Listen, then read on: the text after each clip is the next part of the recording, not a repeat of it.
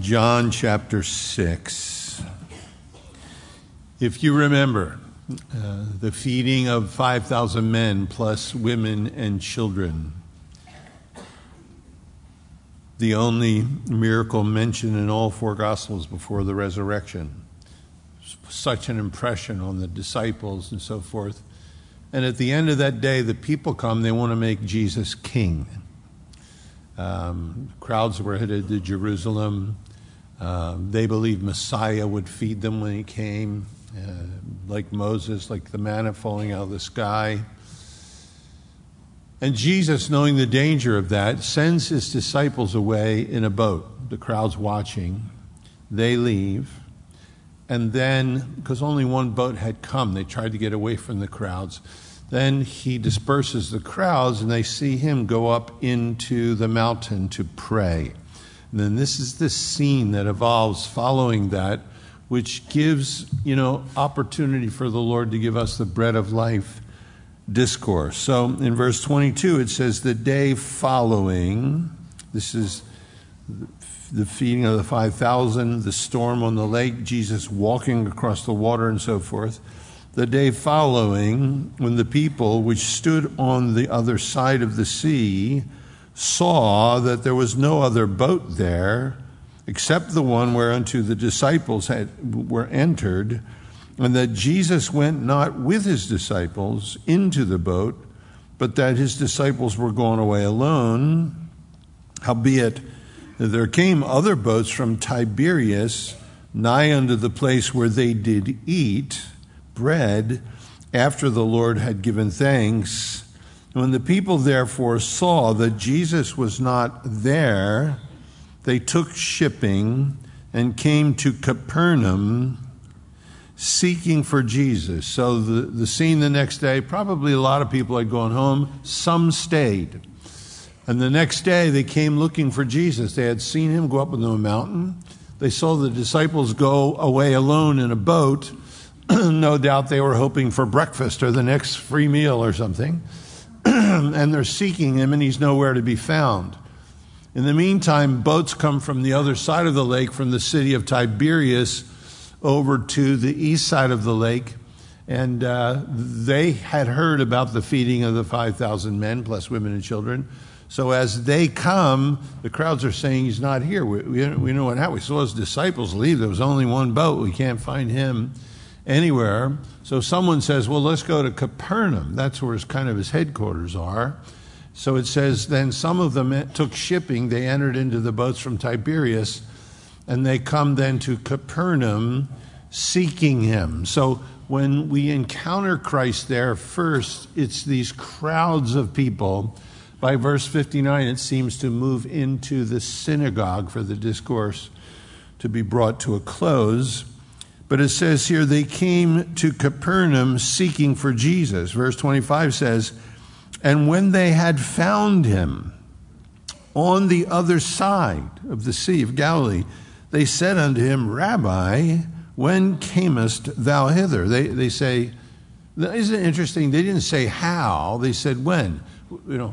How did you get here? When did this happen? When, did you leave at night and walk all the way around the sea? How? And the interesting thing is, we look at it, you and I look at it, we know. But the world that we live in, men of this world and women of this world, are still trying to figure out the movements of the Lord. They still don't see or understand how he moves.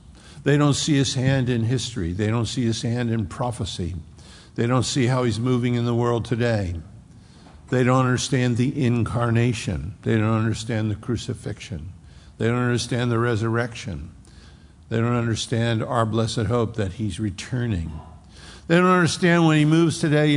So many of us here, we're reading the scripture and something will rise off the page, maybe when we have a broken heart, and it will just be alive to us, or we'll be somewhere praying and we just sense he's speaking to us. And men that are unsaved and women, people of this world, still don't understand the moving of the Lord. When did you get here? How did you do this? They still don't understand. And yet we are in this kind of conundrum where we're excited about Jesus and we find it difficult sometimes to share with other people what he's been doing in our lives and how he's moved us and how he's told us to do this or that. They found him and they said, Rabbi, it's the first question through this series, when camest thou here? Now, what Jesus does is he changes subject. He doesn't answer their question. They asked a question about him. He gave an answer about them. He doesn't answer the question that they ask. So, when, Rabbi, when did you get here? Jesus answered them, the people now. And he said, verily, verily. And we have two of these verily, verilies through our section today, which adds extra emphasis of verity, of truth. Jesus answered them and said, verily, verily, I say unto you, you seek me not because you saw the miracles, but because you did eat of the loaves and were filled. Labor not for the meat which perishes, but for that meat which endureth unto everlasting life, which the Son of Man shall give unto you, for him hath the Father sealed. Then said they unto him, well, what shall we do that we might work the works of God? And Jesus answered and said unto them, this is the work of God, that you believe on him whom he has sent. Then they said therefore unto him, well, what sign showest thou then, that we might believe on thee? What doest thou work? Our fathers did eat manna in the wilderness, as it is written, he gave them bread from heaven to eat. Then Jesus said unto them again, verily, verily, I say unto you, Moses gave you not that bread from heaven, but my Father giveth you the true bread from heaven. For the bread of God is he which cometh down from heaven, and giveth life unto the world. Then said they unto him, Lord, then evermore give us this bread. And Jesus said unto them, I am the bread of life. He that cometh to me shall never hunger, and he that believeth on me shall never thirst. So this interesting sequence begins to take place. They're asking him how he got there, when he got there. He said, look, you're not asking that question. Jesus says, verily, verily. He says, you're not asking because you seek me. He said, it isn't because you saw, and that word is interesting, you didn't perceive the miracles. There was no perception. The reason you're after me is because you did eat of the loaves and you were filled. So he says to them, look, you didn't perceive. The miracle that took place in your midst wasn't just a miracle, it was a sign. And I think that's the word actually used in the Greek. And that means it speaks, it says something. You didn't perceive, you didn't understand. And he said, and the reason that you're seeking me is not because you understood the miracle, it's because your bellies are full. It's because you ate and were filled. Now look, he's the same yesterday, today, and forever. The scripture tells us that in Hebrews 13, verse 8, that Jesus Christ doesn't change. He's the same yesterday, today, and forever. So he still perceives our motives. He still knows when we ask one thing and we actually mean something else. And by the way, that's good for us, because either through his word speaking to us or him coming and sitting by his Holy Spirit speaking to us, so often he'll say to me, no, you didn't mean that. What you meant was this, or no, this needs to go, Joe. He speaks to me honestly. There's a verity, verily, verily. There's truth to it. And he still knows our motives better than we do. And he never changes. And he says to this crowd, you're not seeking me because you understood, you perceived the miracle. You're seeking me, he says, because you did eat of the loaves and were filled.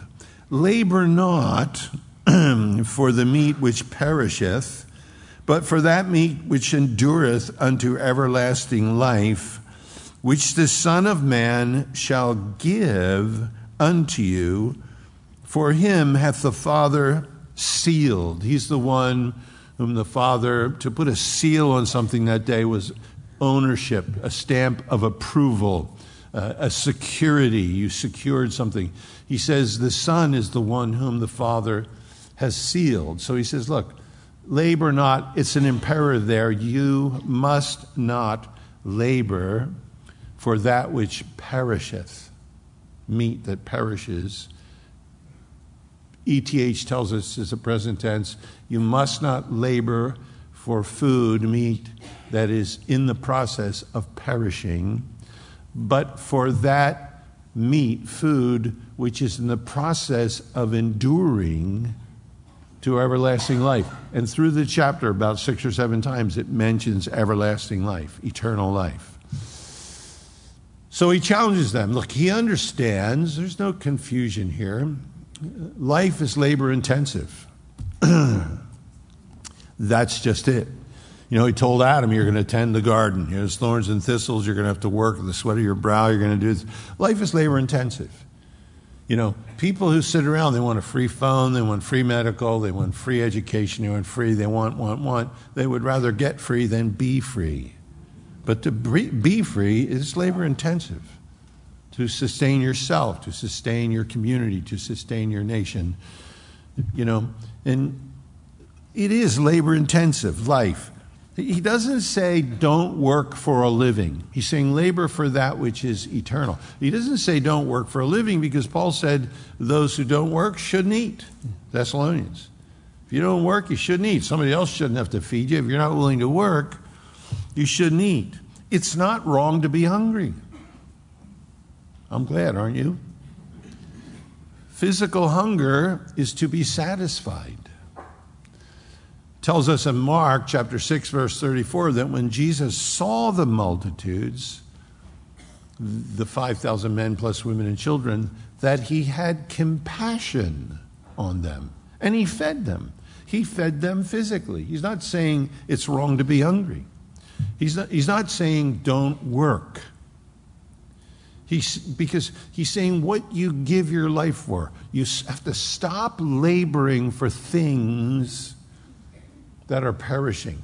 John says the present world passeth away in his first epistle. Literally, this present world is in the process of passing away. Have you noticed that on the news? The present world is in the process of passing away. And here he says, don't labor for that which is in the process of perishing, but give yourself to that which endureth, which is in the process of enduring all the way to eternal life. Because people have all kinds of hungers, and they labor for all kinds of things that won't last.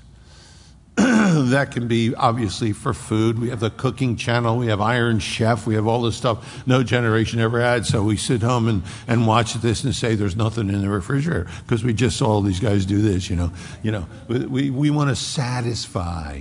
But we want to, then there's pornography to satisfy something else. Then there's substance to satisfy something else. Then there's alcohol to satisfy something else, or power, or revenge, or money. The idea is we can hunger after all kinds of temporary things in this world that are in the process of passing away. Some of them are not wrong. It isn't wrong to work. It isn't wrong to eat. It's not wrong to get married, to enjoy a family. It's not wrong to prosper. It's not wrong to invest. He's saying, but don't give your life totally to pursuing those things which are temporary. When it's all over and you're in hospice and you're laying on your deathbed, what do you got? That's when you take inventory. Because the rest of it is passing away, it's perishing. The only thing that matters then is that food that endureth unto life everlasting. That's the only thing that matters at that point in time. And then he tells us that that is given to us. He said, which the Son of Man shall give, that's not laboring, shall give unto you, because he's the one who has the authority to do that. The Father sealed him. Now, they're Jews, so they only hear labor, the works of the law. They're under the law of Moses. They don't hear give. They don't understand that in the context. And of course, that is what he's saying to them. So he says here in verse 28, they answer and they say the next question. Then they said unto him, what? They asked when. Now they say, what shall we do? That's the mindset they're in. That we might work the works, plural, of God. Jesus corrects that with a singular. Jesus answered and said unto them, this is the work, singular, of God, and it's this, that you believe on him whom he has sent. He said the word labor stuck in their minds. They didn't hear the word give. You can't labor for eternal life. It's not given to us of reward or our performance. It's a gift. So he ends that phrase with give. They think, well, then how do we work the works of God? And he says, this is the work of God. Now, it's called a genitive there. It's this is the work that God performs, not this is the work that God requires. It's an interesting structure. This is the work that God performs. That you believe on him whom he has sent. You're never going to do that without God working in your life. He's going to tell us further in John's gospel, no man comes, no woman comes, no child comes, unless my Father in heaven draws them. So he says, this is the work. This is what God does. This is the work of God. That you believe on him whom he has sent. And people don't want that level of simplicity, or they consider it naivety. They're saying, how do we work? He's saying, you don't, you believe. It's a gift. Well, you mean to tell me that I can't get into heaven by the works I perform and by the stellar character that I have? Is that what you're saying? I can't get into heaven because of the things I've done and because of my character. Oh, you can. You can get into heaven by the works you performed and by the character you have. The problem is the works you perform and the character you have has to be as perfect and as holy and as good as God. And if it ain't, you're in trouble. Then you better receive it as a gift instead of trying to work for it. But for so many, and people you and I know, that it's almost offensive. You don't deserve it. You never will. You can't earn it. You're not worthy of it.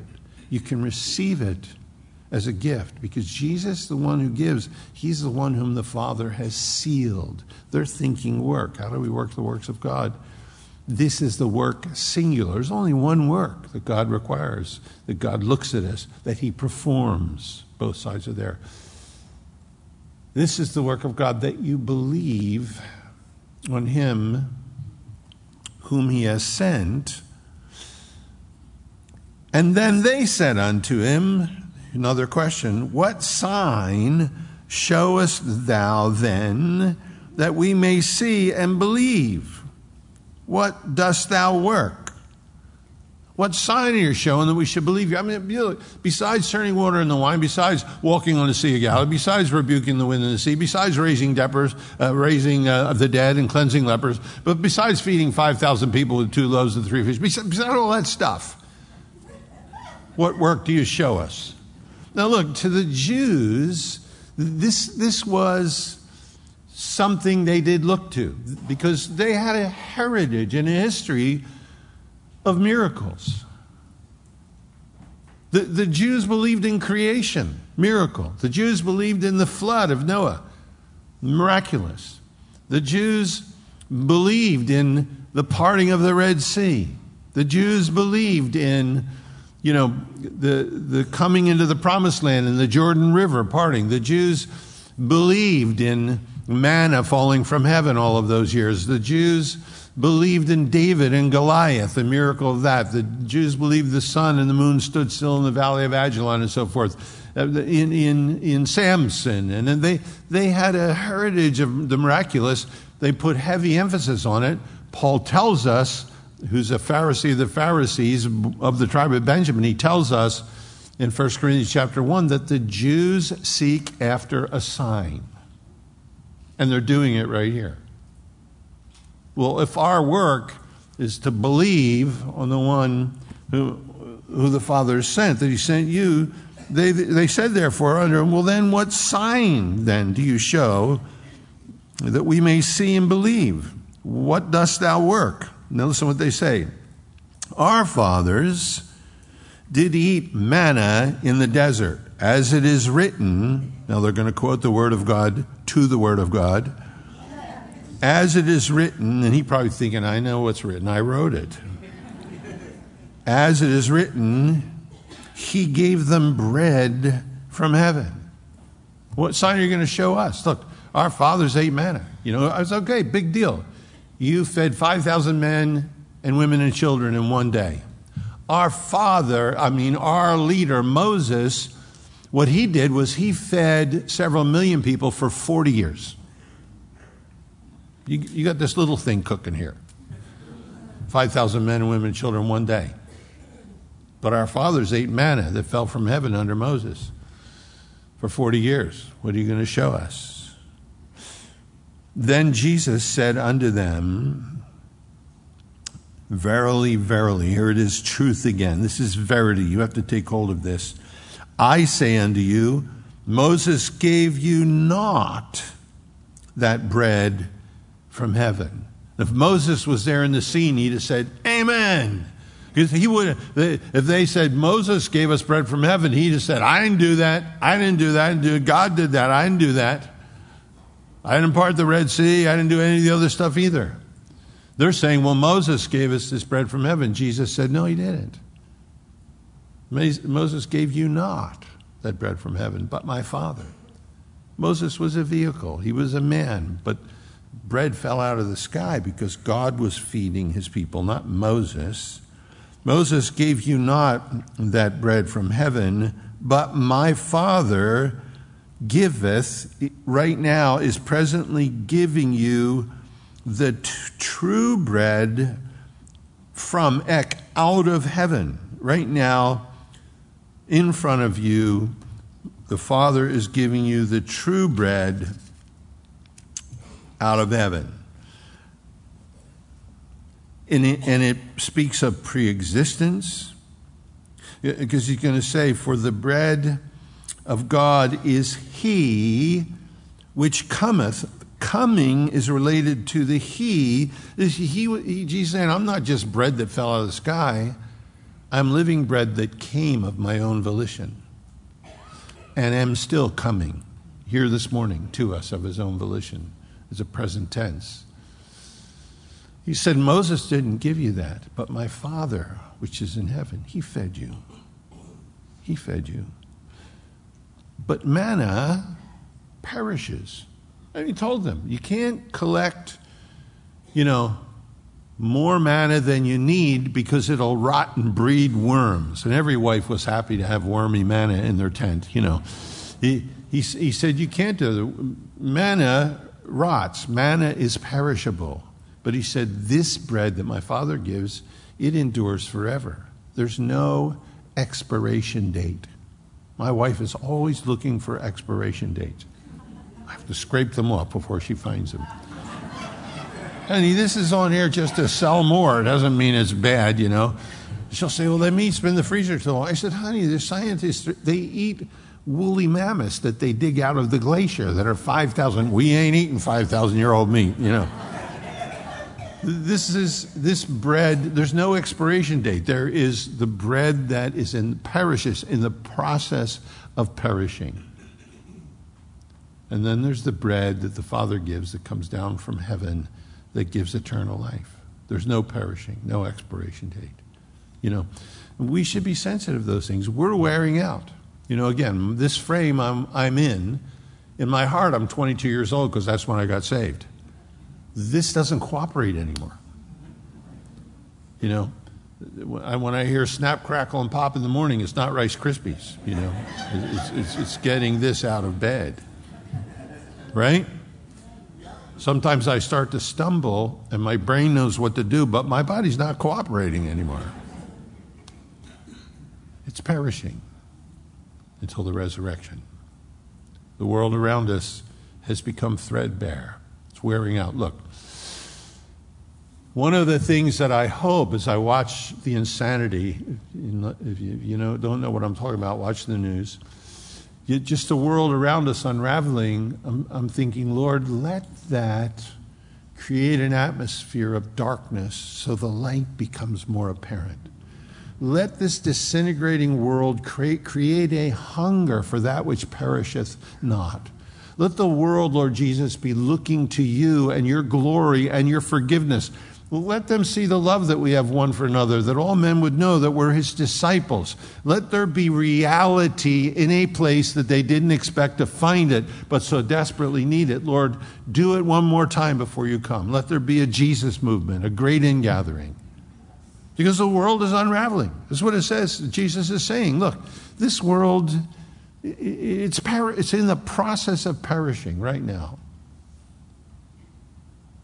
But there is bread from heaven that endureth unto everlasting life. You think of him looking at the multitudes here, looking at the people that are gathering, looking at us this morning. And in his heart, the same yesterday, today, and forever, looking at the world we're living in, thinking there are just those, narrow is the gate that leads to eternal life, and few there be that find it. Broad is the way that leads to destruction, he said, and many there be that go thereon. He hasn't changed. You think him looking at the world today in his own heart, I'm the bread of life. The life I give endureth to life everlasting. I'm watching you. And you can get even Christians hungering after all of the wrong things. Giving your heart and your labor. You see, whatever you give most of your time and your finances and your desires to, that's your God. Whether you like it or not, that's your God. And he's saying here, men and women in this world can be so fixated on success. Succeeding is not wrong, but it can't be the only thing you feed on because it passes away. Prosperity, revenge, sex, drugs, people can be fixated and laboring their whole lives for so many things that when you're taking that last breath, none of that is there. The only thing that matters then is the living bread, Jesus, and the life that he gave you that endureth to life everlasting. Verily, verily, I say unto you, Moses gave you not that bread from heaven, but my Father giveth you the true bread out of heaven. For the bread of God is he, masculine, which cometh down, there's a present tense there, which is coming down from heaven and giving life unto the world. Not to Israel. This blew their mind. He's giving life to the whole world. The only thing that's giving life to the world today is Jesus Christ. Look, the work of God is to believe on him whom he has sent. The work of God is not fasting. Nothing wrong with that. The work of God is not chanting certain things. The work of God is not mass, or without the mass you're lost. The work of God is none of these things. The work of God is to believe on the one whom he has sent. That's your solid ground. Jesus Christ, your rock. That's where you stand.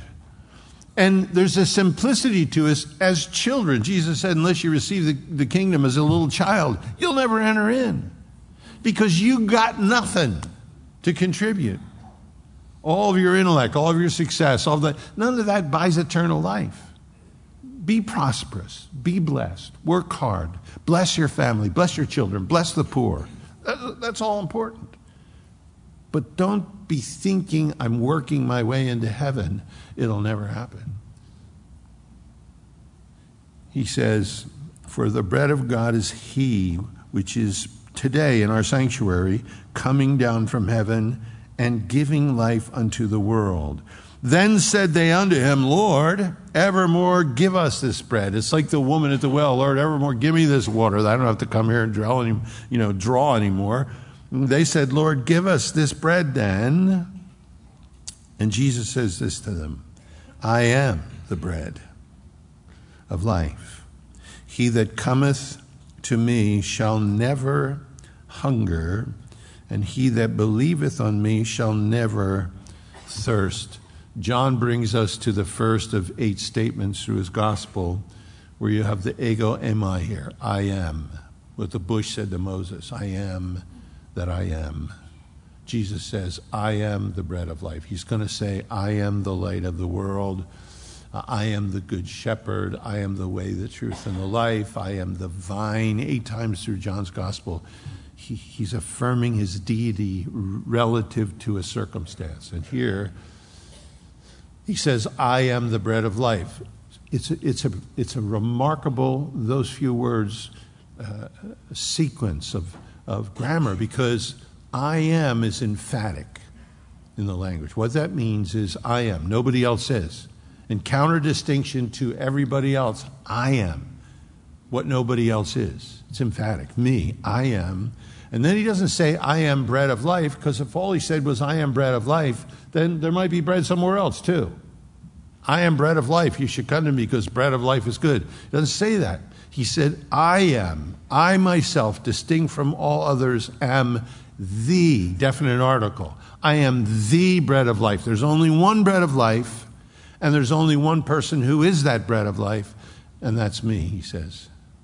Nobody else. Not Buddha, not Hare Krishna, no one else. Me. I am distinct from all others, and I am the bread of life. And he that cometh to me shall never, and we have never down again, it's the oime in the language, it's a double negative. He that cometh to me shall never, ever hunger.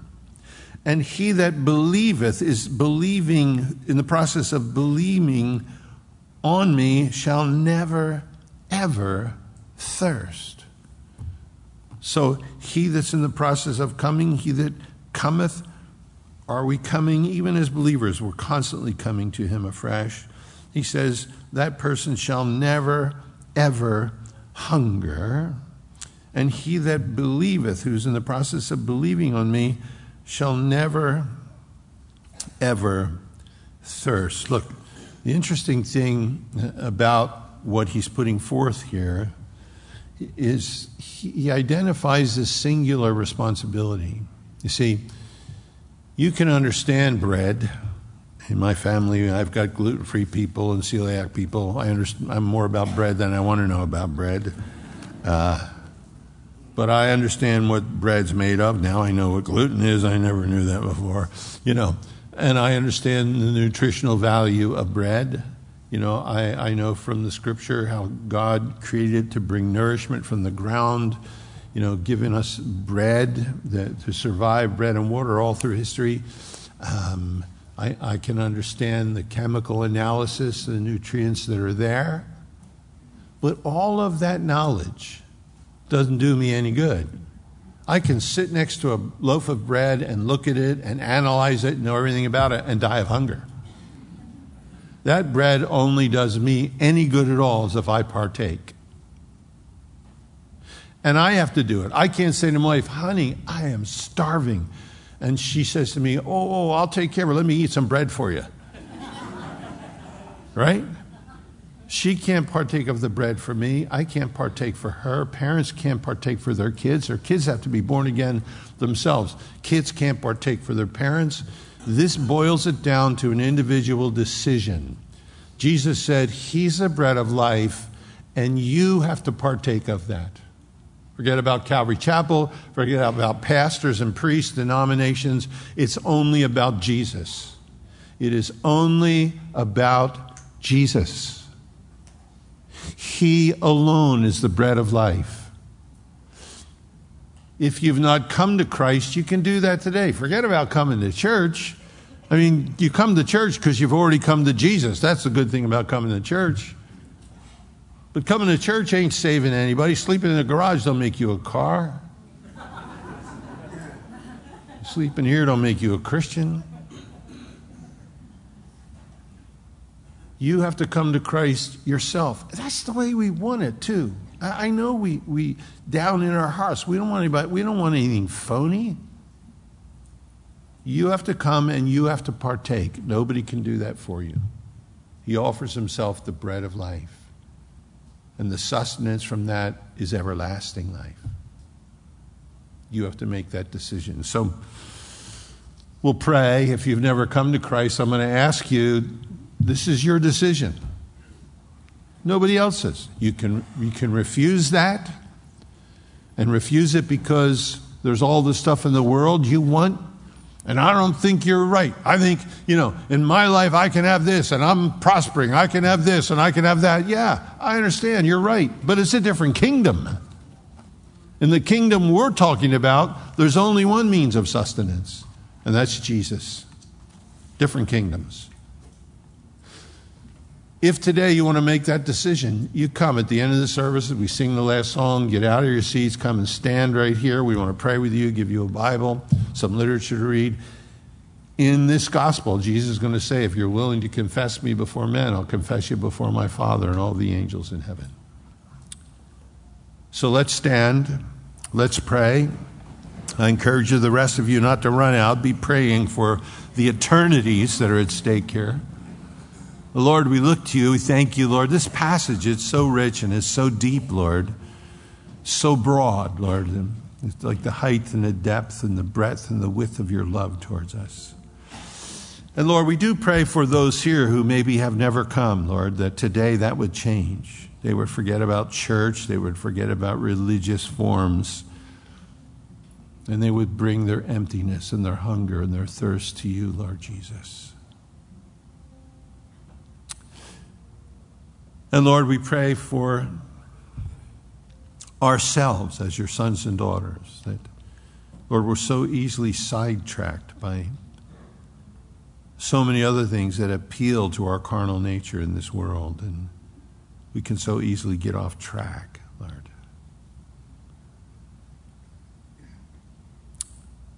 Bring us back, Lord, to our first love, Lord Jesus. Let us remember, repent, and do the first works, Lord. Let your prescription be healthy for us. And Lord, again, draw those today who have never come. Your word says you add to the church daily such as should be saved. We trust you to do that, Lord. It's more on your heart than it is on ours. And we look to you, Lord Jesus. We pray in your name. Amen.